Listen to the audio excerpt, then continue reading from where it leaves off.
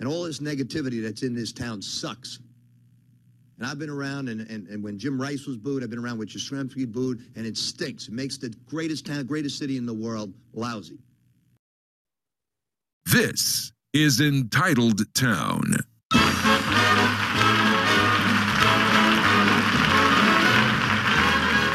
All right, we're back. Entitled Town is here. We have full attendance for this edition of Entitled Town. A lot is on the agenda today.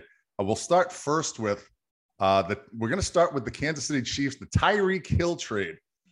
Dan, the Chiefs trade Tyreek Hill to Miami.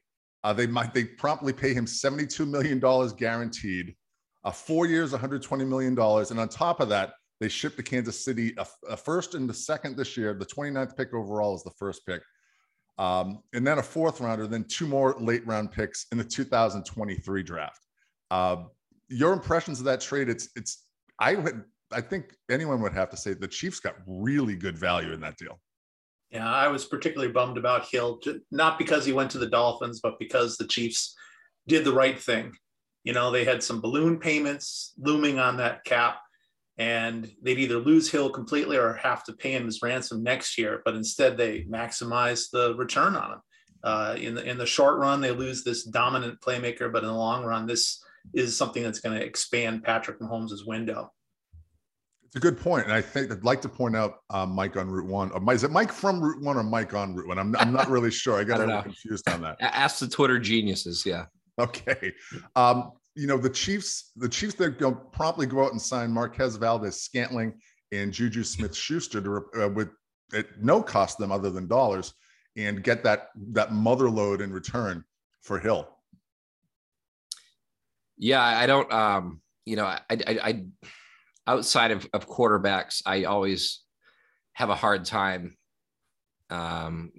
paying somebody a significant portion of the cap. And it always kind of feels to me like once you're getting over 10% of the cap for one non-quarterback, it just seems like a kind of crazy thing to do. And the numbers are pretty big in the next few years. A $30 million cap hit. I'm sure they'll kick some of that money down the road. I know the cap isn't real, but it was, like Dan said, it seemed like the smart move, and it does.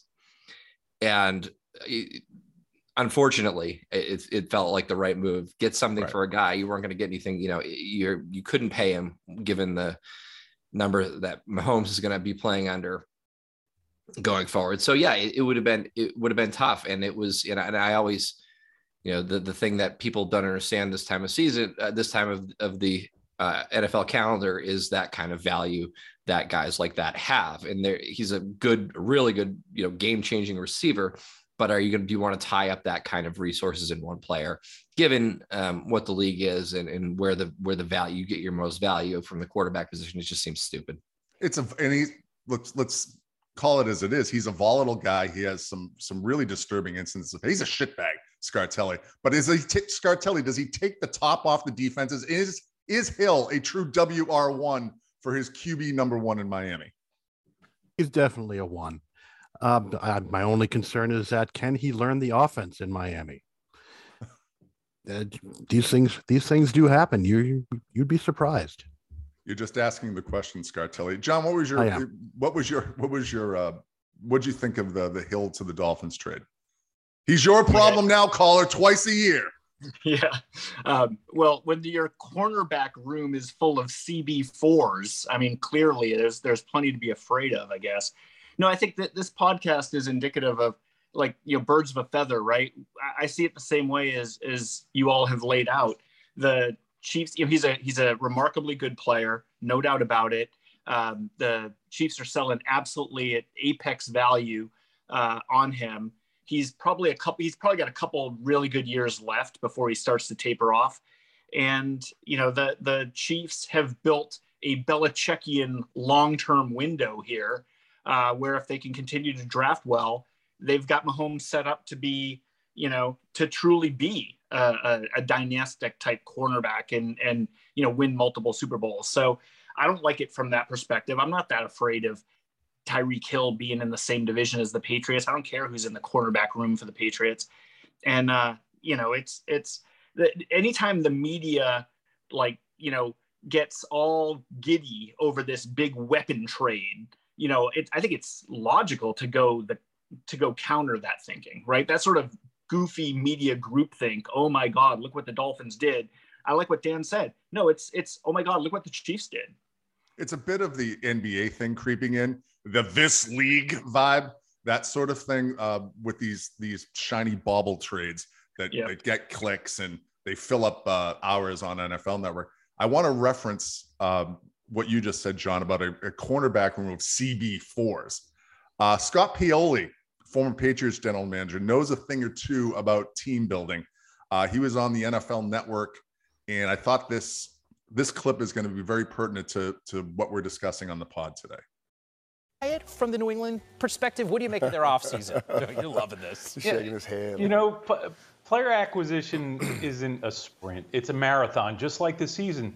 So last year, the entire league was in a depressed market. So the Patriots went out and spent 2 years worth of free agency money, and they received tremendous value.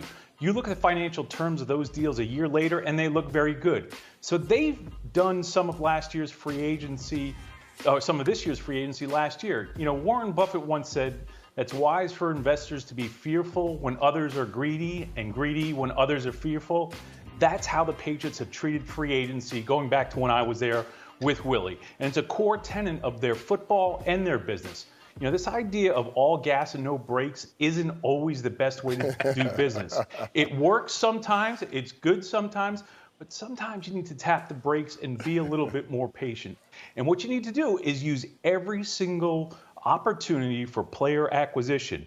The first wave of free agency has ended. We're now into this second wave. And in the second wave, there's a new free agency because once players are signed, players get cut. So now there's more players. After the draft, there will be more players cut. After the 53-man cut, there will be more players available for free agency. So building a football team and building a roster is something that takes a lot of work, a lot of time, and a lot of patience. Well, Scott Pioli, that isn't going to sell any auto glass or bonus supplements. But Dan, it's kind of what he's encapsulated right there, what we're preaching. There are people with their hair on fire, losing their minds on the Twitter machine over the Patriots. Do something on the last week of March. It really is insanity. I thought he certainly said it a lot better than I could. And after 20 years, they're still doing it. They've witnessed what Belichick does most every year, except for last year when they had that competitive advantage to more money than most everybody else. They were like one of 8 teams that could compete for free agents last year. So they changed and took advantage of that competitive advantage. But every other year, they're smart about it and wait, see what the market dictates, and then go in the second wave because there's plenty of good players then. What I don't understand is how people look at what happened and still say the cap is crap, because that, if anything, it's illustrated that it's not crap. There's no way that like Jerry Jones would have let Amari Cooper and Randy Gregory and La'el Collins and Cedric Wilson all leave if he wasn't restricted by the salary cap. Great point. And the pittance that the Browns paid to get Amari Cooper certainly looks so much better in light of the deals for Devontae Adams and Tyreek Hill. Scartelli, it's what's the definition of insanity, right? Regarding these shrieking ninnies on the radio and the idiot sports writers who just all they do is stoke the flames among the ill-informed instead of informing the ill-informed. It's frankly, it's a little bit tiresome. Oh, it gets tiresome. They're like the Bourbon rulers of old France. They've forgotten nothing and they've learned nothing, is what it comes down to. It's just terrible that in the Sunday Globe we had Ben Volen discussing and saying, authoritatively that the cap, that all the movement that went on to create space to get Tom Brady back proves that the salary cap is as real as the Easter Bunny and Santa Claus. This is what the lead NFL writer for the flagship paper in New England is writing. It's embarrassing. If these people were capable of embarrassment, they should feel it. Wait, Ben does believe in those things, right? Well, I had not considered that. Well, it's the Easter Bunny, Santa Claus, and Ben Volen's alleged intellect. So there's a cause and effect to everything with the cap, despite what the Bobos on 98.5 say, Mike.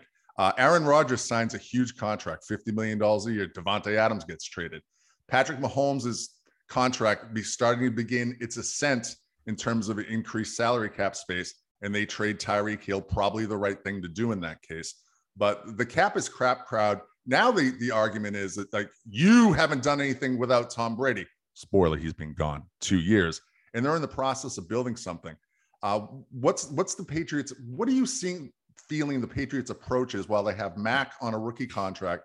As Pioli said, they spent essentially 2 years worth of salary cap money in 1 year. And by the way, the Bourne and Aguilar contracts look fantastic now compared to the money's being thrown around. But what do you say, Mike? Well, you'll never get anybody to admit that the Aguilar contract is a good one, but it is. I'm sorry. And I think the thing that I think is the Pioli thing is just, it's so good. I hadn't heard it actually. I meant to listen to it a few times and got distracted.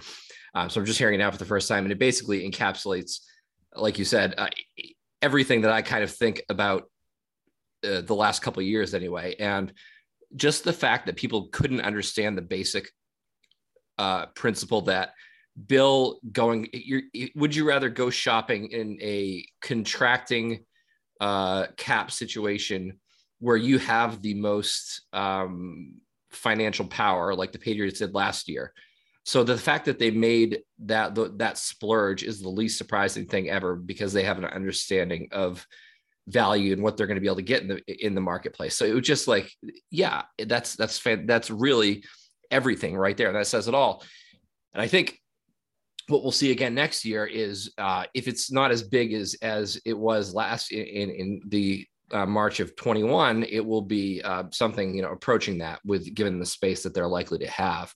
So I think that they're going to get better just on the fact of, Mac getting better this year. I think he's going to improve a lot. I think that's going to cover up for, whatever, however little that Smith or Aguilar might not have met the expectations of the Madden folks on Twitter. So I think that's going to cover up for that. But I watch out the next offseason, then they're really going to have some funny money to spend. So it's just being smart about the money and not being crazy and not doing stupid things. And the fact that they didn't kick money down the road in perpetuity puts them in that position, so they can contend this year. I'm sorry, they're not the 11th. They're probably not the 11th best team in the conference. Rick T for whoever's saying that, but they're in a great position the next 2 years. Well, the row of chairs is all facing the same way. That's the point. You made the point, Mike, that I wanted to make. That I don't think Scartelli put in our thread. Pro Football Focus is stolen the concept of wins above replacement, and they have the Patriots as in the bottom, I believe, the bottom 5 teams in the league in terms of their off-season improvement index. Those are just words, PFF. John, how do you feel about the Patriots' approach to this offseason? Again, we're recording this the last week of March, and people have their fucking hair on fire and screaming on social media about it. Oh, you don't have Brady now. Well, you do have a pretty damn good young quarterback, and he's going to have a full off season to work with. He has his first year under his belt. The 11th best team bullshit in the AFC is, come on. It's ridiculous. And that stuff's ridiculous. And I do agree. It is kind of, garbage writers like Volen and sports radio, yackers preying on people and getting them worked up unnecessarily. And, shame on those people for allowing themselves, after, to Dan's point again, 20 years of watching the greatest to ever do it, do what he does. And they allow themselves to be, kind of gaslit by these idiots on the radio. I mean, these people are allowing themselves to get worked up, and they should know better. Right. So I don't have tremendous amount of sympathy for folks like that, dogging the reigning executive of the year, Bill Belichick, who, anybody who's paying attention can see, the Aguilar contract is a good deal right now. I mean, compare the Aguilar contract to the Valdez-Scantling contract. You know, you're going to tell me that Aguilar contract isn't a markedly better deal for the Patriots than what the Chiefs just paid to Valdez-Scantling, you know, paying at the top of the market for a guy whose numbers last year weren't even as good as Aguilar's, right? It's, you know, the idea that Mac alone getting better is probably the most underappreciated aspect. And I would point folks to a quote from Joe Burrow, who toward the end of last season was talking about how much easier things were for him in year 2 versus year 1.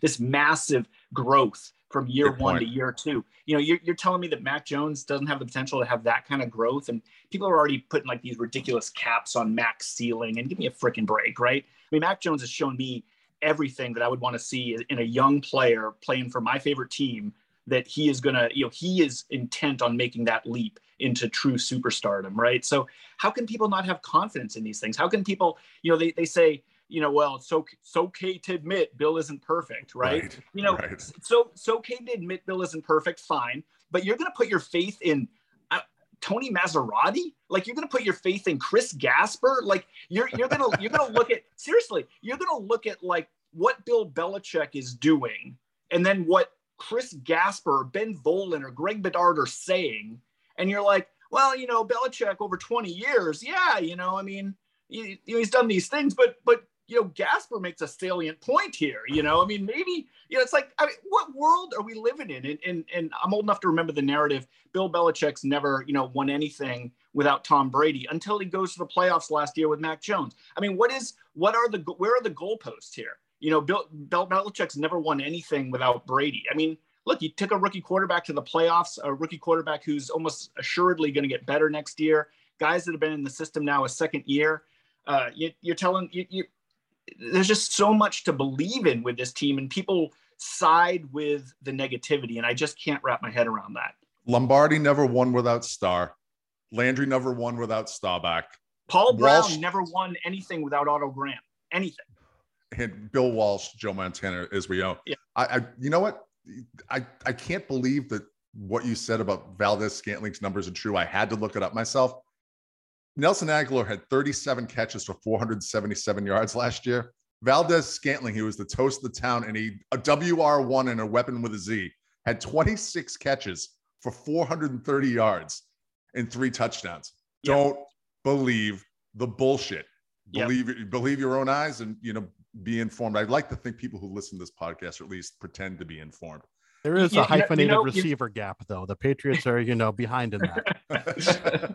I will say this: if I'm a Chiefs fan, and I know at least one person I'm looking at on the screen has a Chiefs fan friend, I would be concerned. All these picks that they just accumulated, then they go out and they dump all this money on a WR4, right? I mean, you know, that to me is a panicky move. I am glad Belichick isn't making that move, and yet you've got, you know, the yackers telling you that because they were in on Valdez-Scantling but didn't get him, oh, that's another Belichick failure. No. 3 years, $30 million would have been a Belichick failure that he did not make. So you're saying that Valdez-Scantling will be dumped next offseason for N'Keal Harry? Is that what you're saying? Maybe a 5th round pick to the Browns. Hey, we're going to shift gears. We're going to get away from football here for a second, because I'm excited. I'm a honk, a bobo. I am a green teamer. I'm proud to admit it. Mike, on Route 1, the Celtics are 28-7 in their last 35 games. They are fun to watch. They are a good take, as it were. They're playing fantastic defense. What are your expectations for the rest of the season? Can they? The East is loaded right now. They're just 1.5 games out of the 1 seed. And you don't necessarily want the 1 seed. If Brooklyn comes out of the play-in game, that'll be a tough series. That's a team that's better than the record for obvious reasons. But what are your expectations? How are you feeling about the Celtics' chances? What a wagon they are. They sure get after it defensively. I mean, shit, he's got them playing so well defensively. It's pretty impressive. And I mean, Brad Stevens for exec of the year. I mean, what a great job. And the White acquisition has been, really kind of shifted things a bit. But man, they and maybe we can give it posthumously to Danny Ainge too for the Williamses. Yes, just really, really a great team, fun team to watch. And I don't know what I think. My expectation is they win a series. I think that's mission accomplished. but just given the way they've been playing, I mean, there are situations where they could come out of the East. I could see that. The way they've been playing since New Year's, what's their overall point differential now? It must be +7 almost. So it's got to be pretty, it was pretty dead even at the break. So it's got to be more than that in the new year. So they've just been really fun to watch, and seeing kind of Tatum go to, I think, probably a top 2 teams all NBA for sure now, a top 10 guy in the league. It's been, he made the leap. I think they finally went on, and finally, he's not old. So I guess you needed to be patient, but yeah, I think he made the jump. Your point is right. Their net rating is +6.8. That's second best in basketball. And that's coming quite away from earlier, as you mentioned earlier in the season. Dan, they were, for 18 months, the Celtics were a 500 team. I got to give it up to Red Stevens. He went out in the offseason. He signed some veterans. He signed Josh Richardson. He brought in the despicable Dennis Schroeder on a short-term deal, turned it into Derek White. And while White is an excellent basketball player, they have 4 legitimate NBA guards. The pieces fit really, really well in this team. I'm having a ton of fun watching them. I can't wait till White's shots start to fall again. But you and I were talking about this. They're so well tailored to defend in today's game. I mean, that everybody's got that ball high pick, and that's trying to make those mismatches. And they go about like 7 deep, and guys who can switch off on anybody without creating mismatches. I'm guessing that's unique amongst the teams in the league. Who else can do that? Off the top of my head, I don't know. I can't answer that question for you, but you're correct. Is that they have, and all those guys that you just mentioned, they can get after it defensively as well. Scartelli, what's back home in Massachusetts? How are people feeling about the team? Most of us don't live in Massachusetts anymore. So tell us the pulse of the fan base, not the mouth breathing radio honks and bobos. Oh, people are excited about this Celtic squad. They know that was nonsense thinking that they had to ship the Jays or get rid of Smart or any of that nonsense. It's exciting to watch them. It's a great fun team. The new head coach is working out just fine. It's great. It's great. It's a good problem to have, that oh no, now we've got another exciting team in town. So it's an embarrassment of riches, which is why the media not getting behind any of the teams is exasperating. Yeah, it's the us versus them mentality. It has the potential to be a very, very fun spring with the Bruins kind of gearing up for their last run or maybe one of their last runs with admittedly what is an aging core, Bergeron, Marchand, that sort, and those guys. John, just when you thought that you were out, the Celtics are pulling you back in. They could be eliminated in the first round, as Mike once said, I could see them coming out of the East. It's been a fun year watching. Tatum has made the leap. Brown fits so well. Robert Williams is the best rim protector they've had in a long, long time. Reminds me a little bit, and listen, my exuberance is going to come through here. Reminds me a little bit of the role Greg Stiemsma?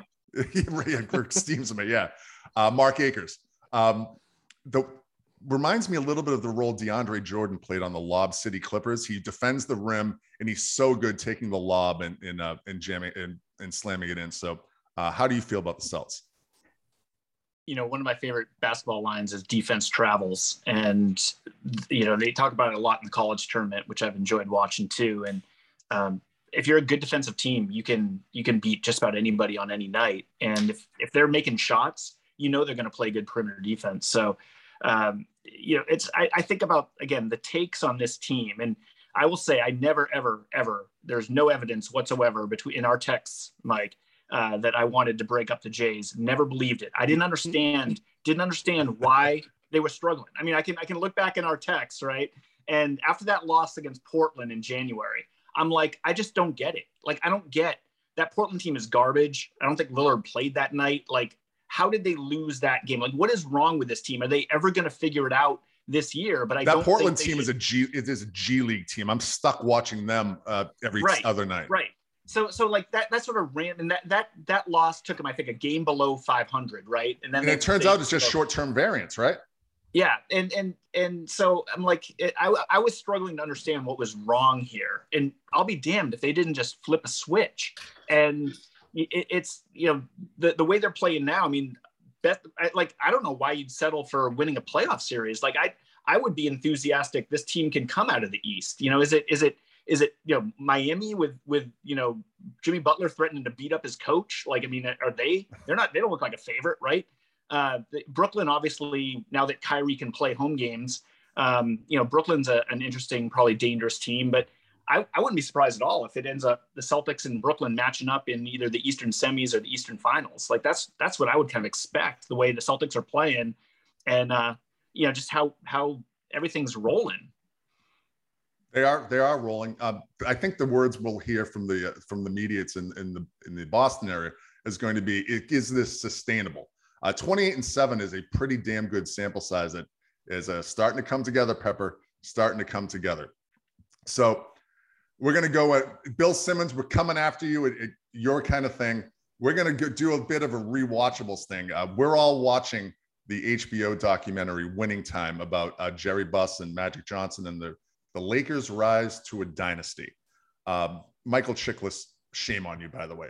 Mike, what was your impressions of the first 3 episodes of Winning Time?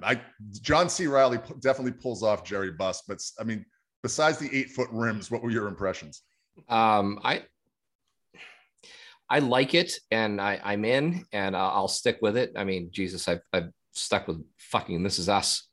I've got 6 more episodes. 6 more episodes to go. Thank God. I watched the Put news. the noose away.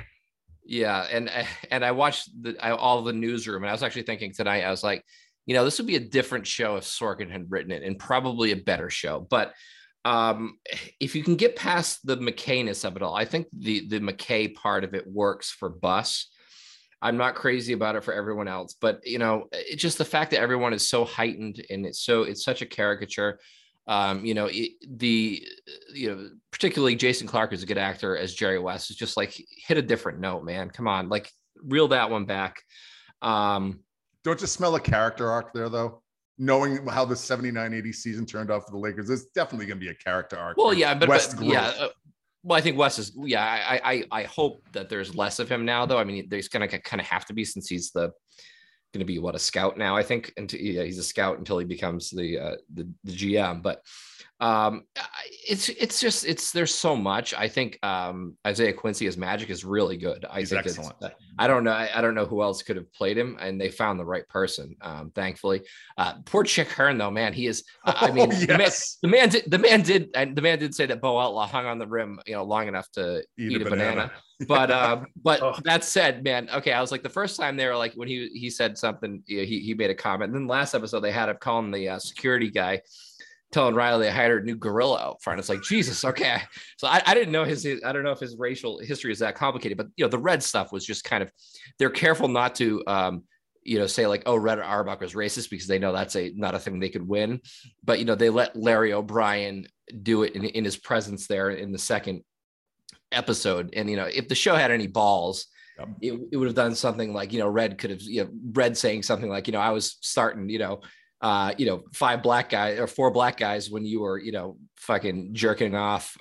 So, come on, like that's kind of bullshit. And I know they have to play that up, but it's that to me that's a little bit much when you have the most progressive guy kind of in the history of the league. Absolutely. Setting up as that guy. But overall, I could talk about this for another half hour, but I'm in for the long haul for sure.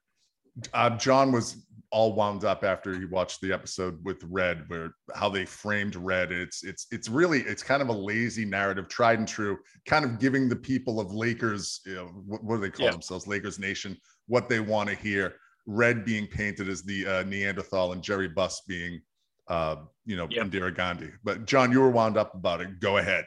Yeah, I mean, it lost me permanently on episode 1 with that bullshit narrative on Boston and sounds about white sort of thing that they pulled early on in episode 1, and then the Red stuff in episode 2 was lousy as well.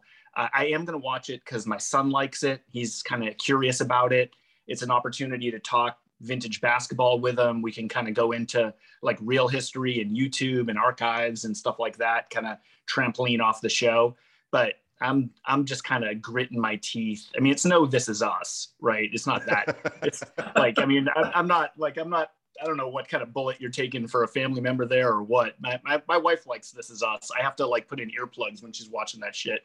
But I'll grind through. Winning Time. But no, I cannot forgive that bullshit narrative on Boston, especially Red Auerbach. I mean, you kid, like the adjacency to Red Auerbach there between episode 1 and episode 2 and that bullshit narrative. I can't get over that. Red drafted the first African-American player in the NBA history. He had the first black starting 5. He hired the first black coach. Scartelli, what are you watching Winning Time? And if so, what are your impressions? I'm not watching it, and you can't make me. Fair enough. He loves Adam McKay. Zero. He's a big Adam McKay guy. Adam McKay guy. I mean, the Anchorman thing that worked pretty well when it was basically just having Will Ferrell go, okay, what if we do the George W. Bush character, but with the Bobby Goulet voice and mustache? That was the movie.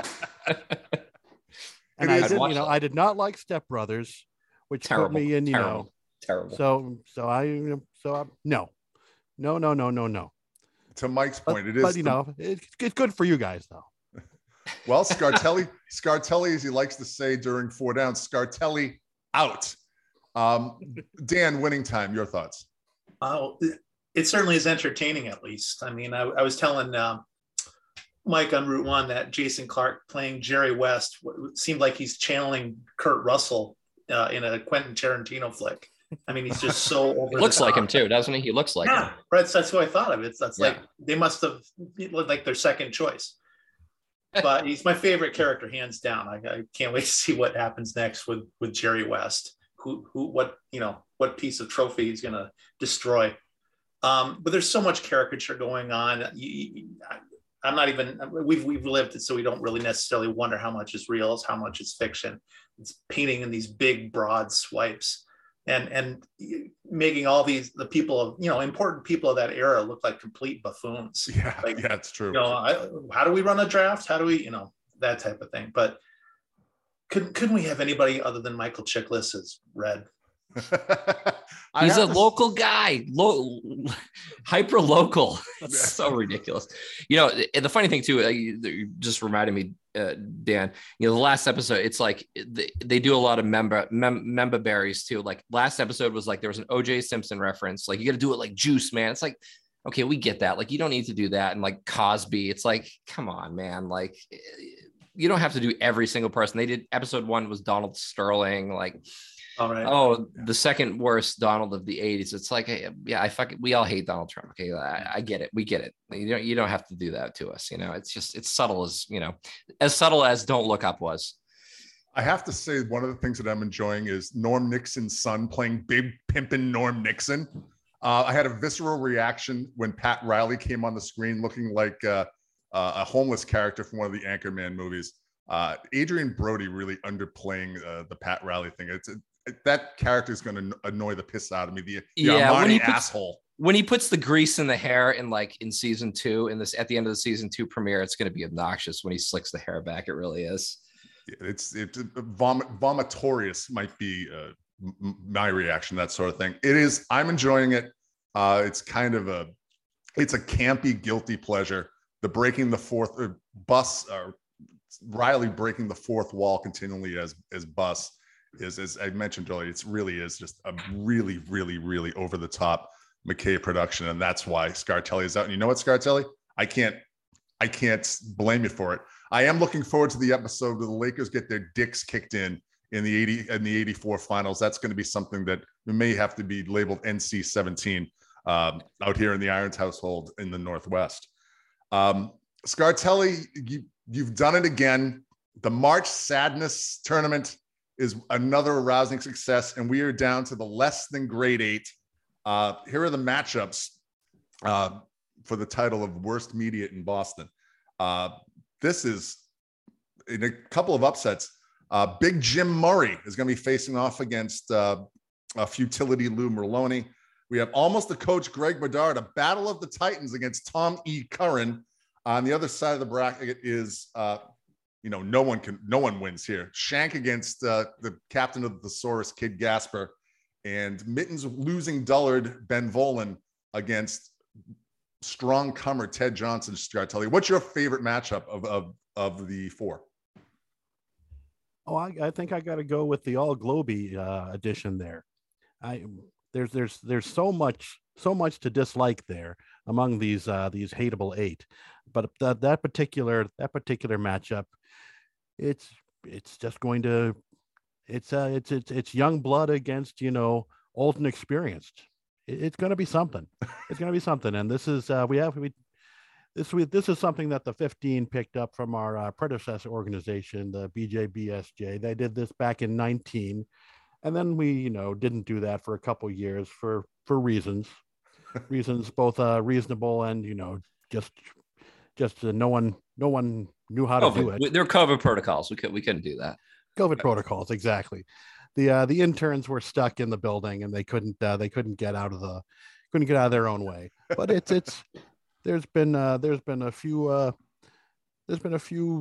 folks that have gotten 3-digit vote totals during the tournament, and it's been a lot of fun to run and see, and I think the people are enjoying it. I agree, and I thank you for your hard work on that, Scartelli. It's the gift that keeps on giving. Mike, does Curran have any chance of upsetting Bedard? No, I don't think so. I don't think so. I think it's gonna be like 70-30. I'm going to go like 70-30 there. I think we'll set the over under at 70. There we go for the So I think I always, when I think about these things, I'm like, okay, who is the greater threat, right? So it was always kind of like, when people talk about who's worse, Shank or Felger. Well, in 2017, nobody listens to Dan Shaughnessy and everybody hates Dan Shaughnessy. So Michael Felger is worse, therefore worse than Dan Shaughnessy because he's a bigger threat. So in this case, though, I think it's really interesting because Curran is a bigger threat because he's still, I think, very well respected by a lot of people. I don't know why at this point, because he has shown who he is. So that's an interesting matchup, and I don't think people like almost a coach. So I think it's going to be kind of a walkover for him, but really great job by the committee here with these matchups. These are dynamite. Like Merloni is just a loathsome human being going up against another loathsome human being. He pulled out the upset against Felger in this in the previous and I really props to him. He's I had no clue. Sorry about that. His attitude, I think it's the condescending attitude. He just the people hate him, and he's built for this time of year. You have to have the horses in March. Is there any way that Dan, what's your favorite matchup? Oh gosh, I haven't followed enough to see who the next ones are. You're going full. He goes by the uniform. He likes the mascot. Dan goes by the mascot. That's right. So, right. Color. So Tom Curran is a liver spot. The liver spot. What uniform color? I was thinking on this. What would the mediates want with this? Wouldn't this be something that Felger would want to win? Yes, right. That's part of the calculus too. Yeah. He's pissing off exactly the people that he wants to piss off, and it's a feather in his cap. That's true.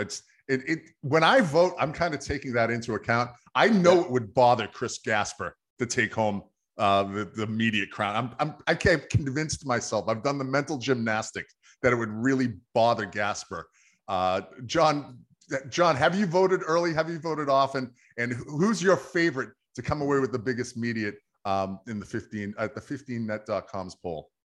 I've been sending in my votes from public libraries in Europe. That explains. I thought someone was using a VPN. All right, thank you. So first of all, I will say my only quibble is how underseeded Curran was. I think he has shown, and I'm proud of my fellow voters that he has made it to the Hateful Eight. He was a 7 seed, which wasn't terrible, but Well, you know what? a lot of this, I just used the template from 19 and switched a few things around. But I can't remember who Scartelli, don't go behind the curtain. committee. I like to think his relatively low seating is because NBCS Boston is a mid-major. No one. Oh, I like the automatic bid. They got the automatic bid. He was a bid. walkover against the 2 seed in the Sour 16. I will say. So. Yeah, who knew the Continental Cablevision still had an automatic bid to the tournament? Scartelli, who's your favorite? Who's your favorite to come away with the crown? To be honest, I could see Ted Johnson going all the way. Wow. Just, what a heel turn. What a heel turn. He was, he wasn't even, on the radar anywhere, but the way he's acted over the past 18 months, he went, he was the 2 seed down in the T region. Jim Nance is going to have to come up with a good kind of like pun when Ted wins it, as Nance does when he does this kind of thing. From the flop house to the penthouse or something like that. What a moment. I'm going with Volan though. I just think it's tough to beat. Volan is tough to beat because I think he gets, he triggers you on so many different levels, right? He writes for, as you said, the flagship paper in New England. He's an idiot. I don't think anybody, I don't think great scouting report. I don't think anybody respects him intellectually, and yet the trolling, like his here are where the 3 free agent quarterbacks or 3 available quarterbacks are going to go. Like that, the ink wasn't even dry on that tweet, and he was 0 for 2, right? I mean, it was like, what the hell are you doing, right? Like, do you like, you just outed yourself of not knowing anything beyond the purview of your couch. Like everybody knows he reports on the league from the Red Zone channel, right? Hold on, that's Bert's territory. Back off. Yeah, well, I mean, again, that was a good matchup as well, right? I mean, I think he took Bert out in the Sour 16. That's exactly what he did. He knocked him out. Yep. So I think it's got to be Volan. For once, he wasn't threatening.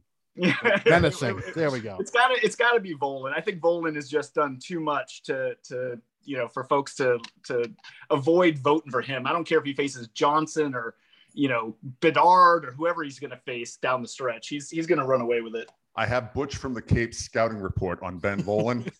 He's small. He's a fucking moron. And he's small. By the way, the correct answer is Bedard. Wrong! I feel like they're going to do the McLaughlin. The correct answer is Greg Bedard has to take the crown because I know it would bother him. By the way, what happened to his codpiece? He lost the weight and the hair, evidently. Looking good, Billy Ray. Patrick Scartelli, 15 seconds. Go. Wrong. All right. Scartelli just forfeits his 15 seconds on winning time. But Scarty, seriously, thank you for doing that. And if you're listening to Entitled Town, you better be voting.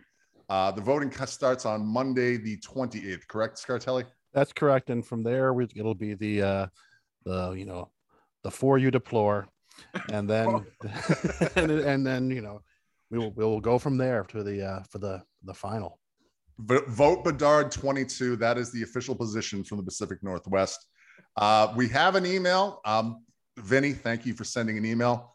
I'm going to direct this one first to you, Mike. Vinny says that he's come across a lot of advanced stat nerds and thoroughly despised in both the NBA and the NFL. Warren Sharp and Kevin Clark, perhaps the worst in the NFL, and Nate Duncan and just about everyone else are in a tie for the worst in the NBA. They all think they know more than the players who actually play the game, a bunch of talentless hacks who couldn't get a job doing anything else. Which advanced analytical community is worse, Mike, on Route 1? Well, Warren Sharp, nice mustache, stupid. Good Lord. Ooh, ironic. You're so edgy. God. I don't know. I go directly to sites for NBA analytics. So I don't really know. And I don't really follow like Warren Sharp or anybody like that on Twitter because it would just trigger me. So I'm not sure. I'm guessing it's the NFL just because I think it's less inclined to be friendly to that kind of analysis. I think the NBA has it's a lot easy. It's a lot easier to tease things out.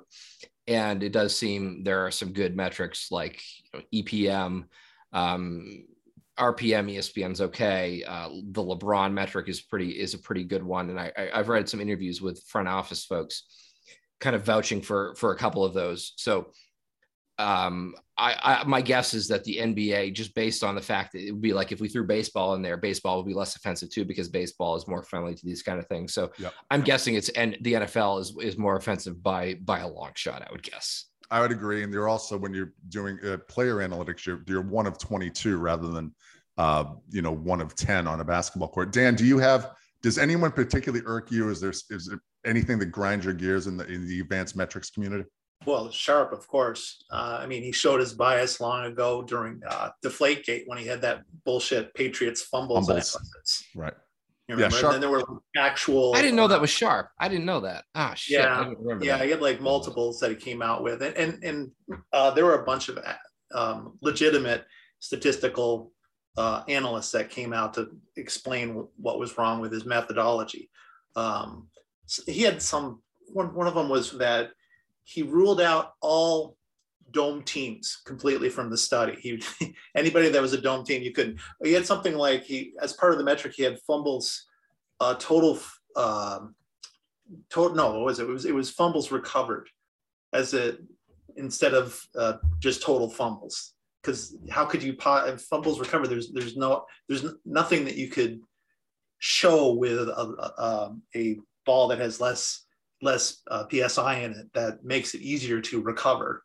But it was just on and on. And he just had something recently where he was the guy that was making fun of the Patriots trading up for Christian Barmore. Yes. and compared it against the Titans trading for Julio Jones. That's former Titan Julio Jones. That's just right. to point that out. Yeah. Yeah. That's nice.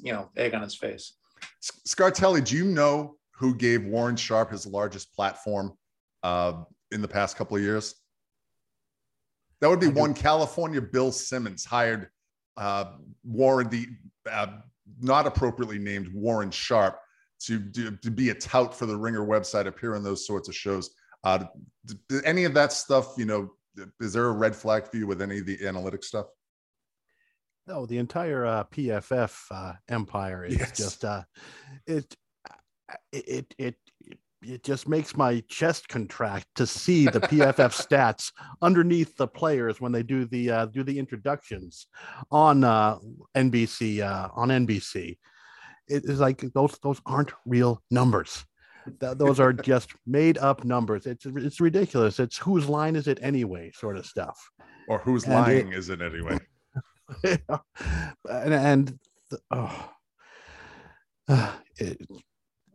It's just too much all the time.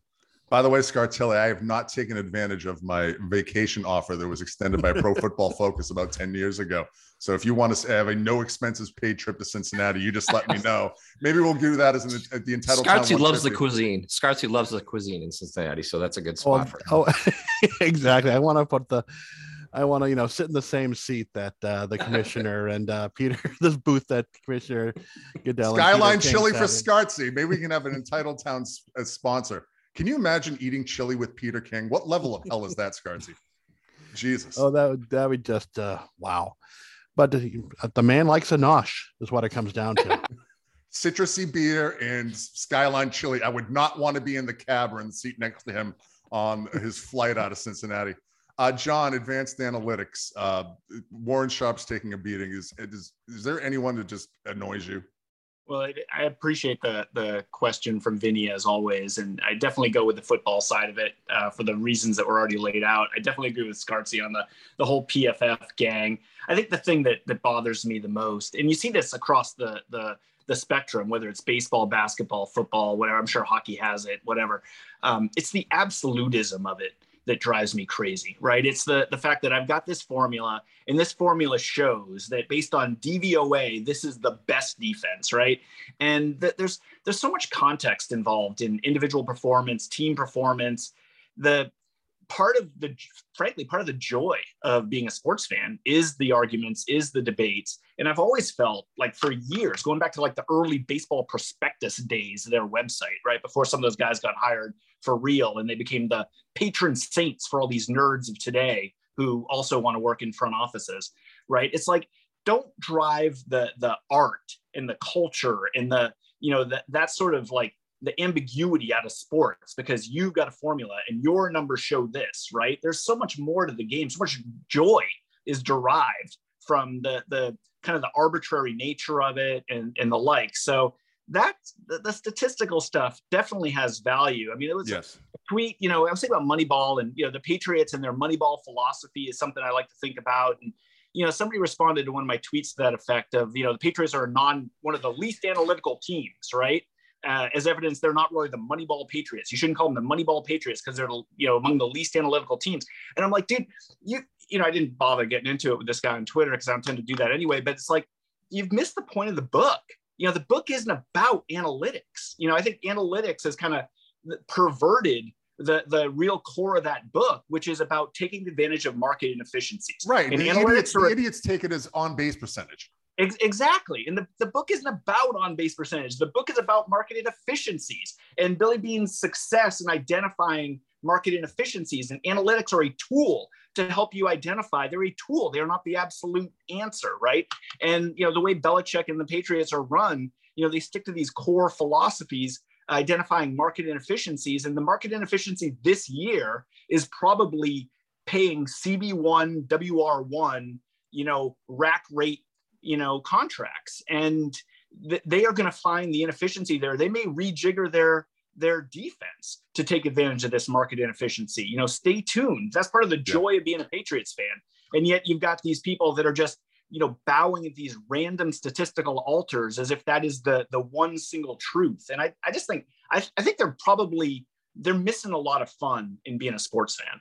That's a good point. I think, and this is kind of cross-pollinating subjects from earlier, I think a lot of what's happening in the NFL right now with the Adams trade and the Hill trade, and there's been a lot of off-season activity thus far, a lot of programming for the NFL Network. I think that the Rams, taking their kick at the can by going all in on the Super Bowl, it's the latest, greatest trend. And a lot of the teams are just kind of reacting to the last thing they saw. It doesn't just happen on social media. It happens in front offices throughout the NFL. So I think that's a good overall look. Vinny, I hope we covered the ground that you were looking for us to cover. Again, the email address for the show is entitledtown@gmail.com. All right, guys, it's time for Final Thoughts, sponsored by Atamian Honda. Scartzy, you are on the clock. I'm pleased to announce that the 15net.com is going to be republishing old friend Buckner's Legs PSA to the Boston sports media. That came out approximately a year ago, and we're going to be, hopefully putting it out there again if people didn't see it, they should have. I think the Boston media should have seen it the first time, and maybe we'll do some good with this. Yeah, but I promise. He's a great guy on the Twitter there. He's the BSJ subscription tracker, as well as a detractor of Jen Royal. So he's a. Do not speak her name. Do not speak her name 2 more times. I do want to remind you, Scartelli, do not get the eggplant. No, Dan, we will not. Dan, your final thought. With Malcolm Butler being re-signed, that's rekindled everybody's thoughts about Super Bowl 52 and have to bring all that back up again.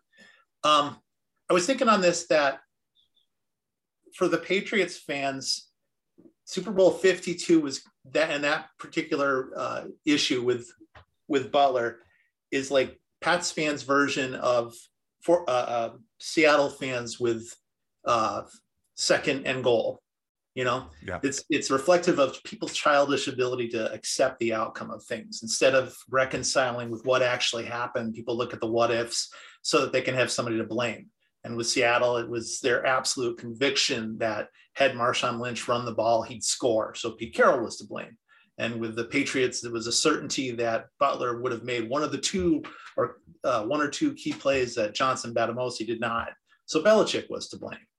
And it doesn't matter that Butler came back and explained that it was a combination of illness and late arrival that week and being dialed in that week mentally. That excuse wasn't good enough because it provides no villain. Occam's razor suggests that that's the most logical explanation, but that's not good enough. And I think we should come up with a new razor that explains the way people unwilling to accept Occam's razor. I like that. Well put, Dan. Yeah, the Butler thing, it was on the agenda to discuss. I think we can probably push that out a little bit. 2 years, $9 million. I did not see how much guaranteed money is available. He did not play during the 2021 season after signing with the Cardinals, but Butler just signing back with the Patriots kills a lot of narratives that the media did try to sell us after he left to go play in Tennessee. John, your final thought.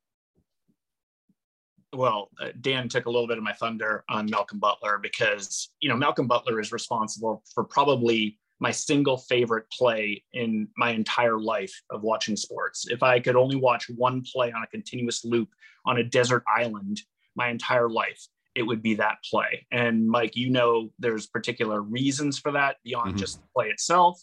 But it was like, Malcolm Butler could go the Delonte West route, and I could find him living under a bridge somewhere by where I live. And I would bring that dude home. I mean, I am so glad he's back. And not just because it slays narratives, not just because he was an undrafted free agent, came out of nowhere, worked his ass off, made the team. He represents everything that's great in sports, everything that's great in competition. I'm sorry it didn't go his way on the Eagles Super Bowl. I'm sorry that Patriots fans, some Patriots fans are never going to get over that. But I have, and I am happy for the dude.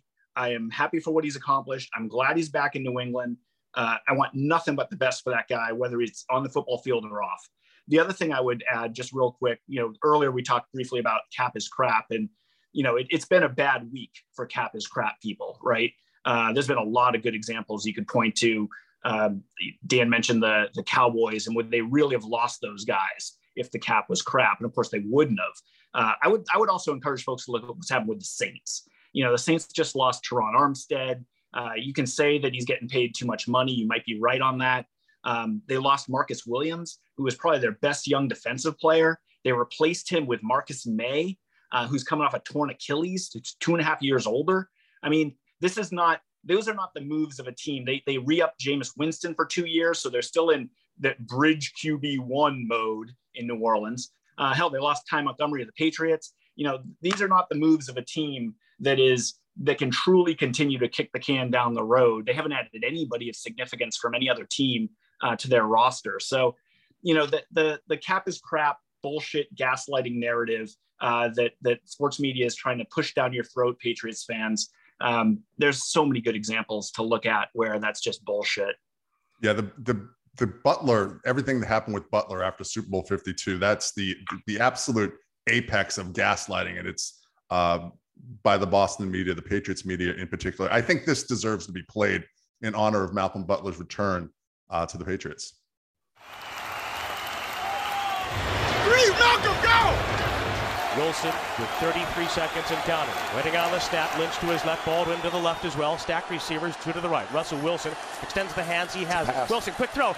And it's intercepted! Intercepted by Malcolm Butler! Butler has it at the one! Malcolm Butler stepped in front of the throw! No way! And the Patriots have possession with 20 seconds to go! 20 seconds ago, I don't get Scott Zolak's hyena impression aside. I don't get tired of Bob Sochi's call or even Al Michaels' call before Chris Collinsworth goes all Chris Collinsworth on that. You're not a fan of that one, Mike. My only regret is that I did not take advantage of the late Gil Santos and just to get him to speak some words into a microphone so we could do another cut of that. Is there a national radio call of that? There is. I actually have that. Bruce Allen tweeted that out. I have Howard David's call. Excuse me, I'm conflating that with Super Bowl 36. Have you guys heard the Seahawks radio call of that? Oh, no. Yeah, it's great. It's absolutely Pretty good. fantastic. Lynch in the backfield. Russell looks, throws inside. Oh my God! It's picked off at the goal line. It's picked off by God Butler. Intended for Lockett at the goal line. Oh my word! With 20 seconds left. Oh my word! Stack. And just juxtapose that of a Richard Sherman's reaction. Inject that into my veins. That's Steve Rabel on the Seahawks radio network. You just witnessed in real time a man's heart breaking on the radio. Mike, it's time for your final thoughts. And thank you for indulging me for playing truly one of my favorite radio calls of all time. Yeah, that I do. That is, it is the greatest play in NFL history, the highest leverage play in sports history. Well, I haven't researched every soccer goal ever, but I'm assuming you can't score two on one, so it possibly could not be higher leverage. So yeah, it's I'm happy for Butler, and I hope whatever personal issues he had are something that he can overcome. And because I'd love to see him come back. It would be a hell of a story. But yeah, both national, the local call and that Michael's call are triggering to me, and I can't handle it. And I'm sorry we had to have those people involved in it. But you're very easily triggered, aren't you? No, not really. Not at all. Nothing triggers me. Liberal cucks tend to be easily triggered. Yes. Speaking of liberal cucks, I do have one final thought. The greatest tweet in Twitter history is that idiot Steve R on Twitter saying he showed his 5-year-old Saw, and his 5-year-old was fine with it. Didn't even bat an eye. The greatest tweet in Twitter history. Congratulations, you fucking moron. On a more serious note, like Del Arnold here, since we were carried live on Radio Free Europe to all the freedom fighters on the front lines and all the ships at sea, glory to Ukraine. There you go. Well said. That wraps up the latest edition of Entitled Town. Patrick Scartelli is the purveyor of the Sports Drunk Draw. He is at Pat Scartel on Twitter. Again, he's the editor-in-chief and the15net.com. Mike on Route 1 is at Liberal Cuck. John is at that John Irons. Dan is at Patriots Daily. My name is Mike Irons. Thanks for listening to Entitled Town, everybody. And remember, vote Bedard. And we're going to stay positive all the way through. And if you think I'm going to succumb to negativity, you're wrong. You got the wrong guy leading this basketball team. It goes now to Worthy. Worthy goes over to Rambis, and Rambis is decked, and he wants a charge. Oh, you don't dare touch him. You don't dare. He was really decked by McHale, and he didn't like it at all. Kevin McHale with a clothesline job on Kurt Rambis. On the shot by Bird is up. It is around the rim and in. It's all tied up with 16 seconds, and the Lakers use up their last time. Back in the Bird. The fall away is gone.